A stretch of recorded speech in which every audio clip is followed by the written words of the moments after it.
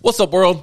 Welcome back to another episode of Just Grow It, the podcast. I'm your host, Big City Gardener, and today we're talking about food waste. Food waste is plaguing the world, and we need to do our part to be better. Did you know that 1.4 billion tons of food is wasted worldwide every year? And here in America, we waste over 40 million tons or 80 billion pounds of food. Billions with a B. And we talk about not being able to feed people, but look at how much food we waste. 80 billion pounds of food is roughly 30 to 40% of all of the food that is grown and produced here in America. That is an astonishing stat. Every person in America generates around 200 pounds of food waste. And the worst part is, over 90% of this food waste ends up in a landfill. We won't even compost it. We throw it in a trash bag and have them haul it off to a landfill that produces methane gas that is then released into the environment, which helps with global warming. We all know how much we love global warming, right? Speaking about landfills, food waste is the number one product in landfills. It accounts for over 25% of all of the trash in a landfill. Why do we waste so much food? 1, poor planning. 2, not understanding sell-by dates and expiration dates. 3, like my dad would say, your eyes are bigger than your stomach, or impulse buying. That ties back into poor planning. Here in America, we have a problem. We see something and we want it right then. But we oftentimes don't think things all the way through. And that is one of the main reasons why we generate so much food waste. Another reason why we generate so much food waste is this messed up idea we have of perfection. If the tomato doesn't have the perfect shape and the perfect shade of red, farmers won't even send it to the grocery stores. Grocery stores won't even purchase it. That's why companies like Imperfect Foods exist. There's nothing wrong with the bell pepper that's not as large as the green bell peppers that we want in the store. There's nothing wrong with the bananas that aren't as big as those Chiquita bananas that we see. But our eyes and our brain tell us that there's an issue. If you ever have a chance, go to a farm and see how much food is wasted at farms. See how much food is left in the fields because they know that the grocery store buyers won't take it. Because it's not the right color or the right shape or the right size. That's foolish. Wasting food creates environmental problems and economic problems. We already talked about how the food waste takes up 25% of the landfill. Now that food waste in a landfill, it doesn't end up composting.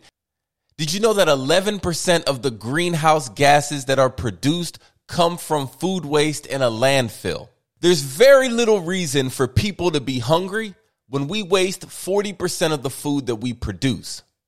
America wastes over $200 billion worth of food, and a majority of that is dairy. The average family of 4 throws out over $2,000 worth of food every year.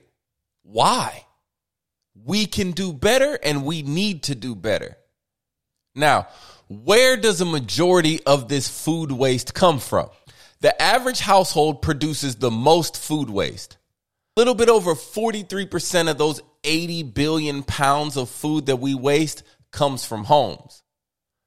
Around 40% of the food we waste comes from restaurants. You know, when you go to a restaurant, the carrot has to be cut perfectly. But what happens to the other end of the carrot that doesn't make the plate? It just ends up in a trash can, which in turn ends up in a landfill. About 16% of the food waste comes from farms, and then around 1 to 2% of the food waste comes from manufacturing. It's safe to say that households and restaurants are the biggest problem, and we should really start there. As far as households, we need to plan our meals better, and we need to have a better understanding of what expiration dates actually mean. Also, we need to compost. There's no reason for all of this food to end up in landfills when we can compost it and turn it into black gold. Look, I used to live in San Francisco. The first thing I noticed when I moved to that city, and something that stuck with me, is the fact that they had compost bins the same way we have trash cans and recycling bins. I thought that was the dopest thing ever. And I don't really understand why every city doesn't do the same. In Houston, for example, we could take 25% of that landfill space and turn it into a composting facility. We could collect all of the food scraps from people all throughout the city. You could put it out in another trash bin. We could take that food waste, turn it into compost, and then either give it to home gardeners or sell it to home gardeners. As a matter of fact, if you gave your food waste to the city, you should receive an allotted amount of compost in return. Just my idea. Now, as far as restaurants, I'm not an expert on restaurants, but I know that in other countries, they found ways to help reduce the amount of food waste generated by restaurants.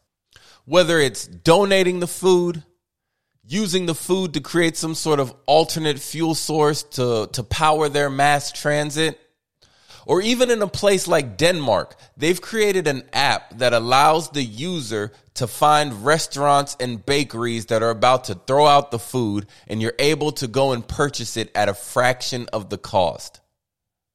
I don't have the answers. I just want to bring awareness to the situation and say that we need to do better, especially in grocery stores.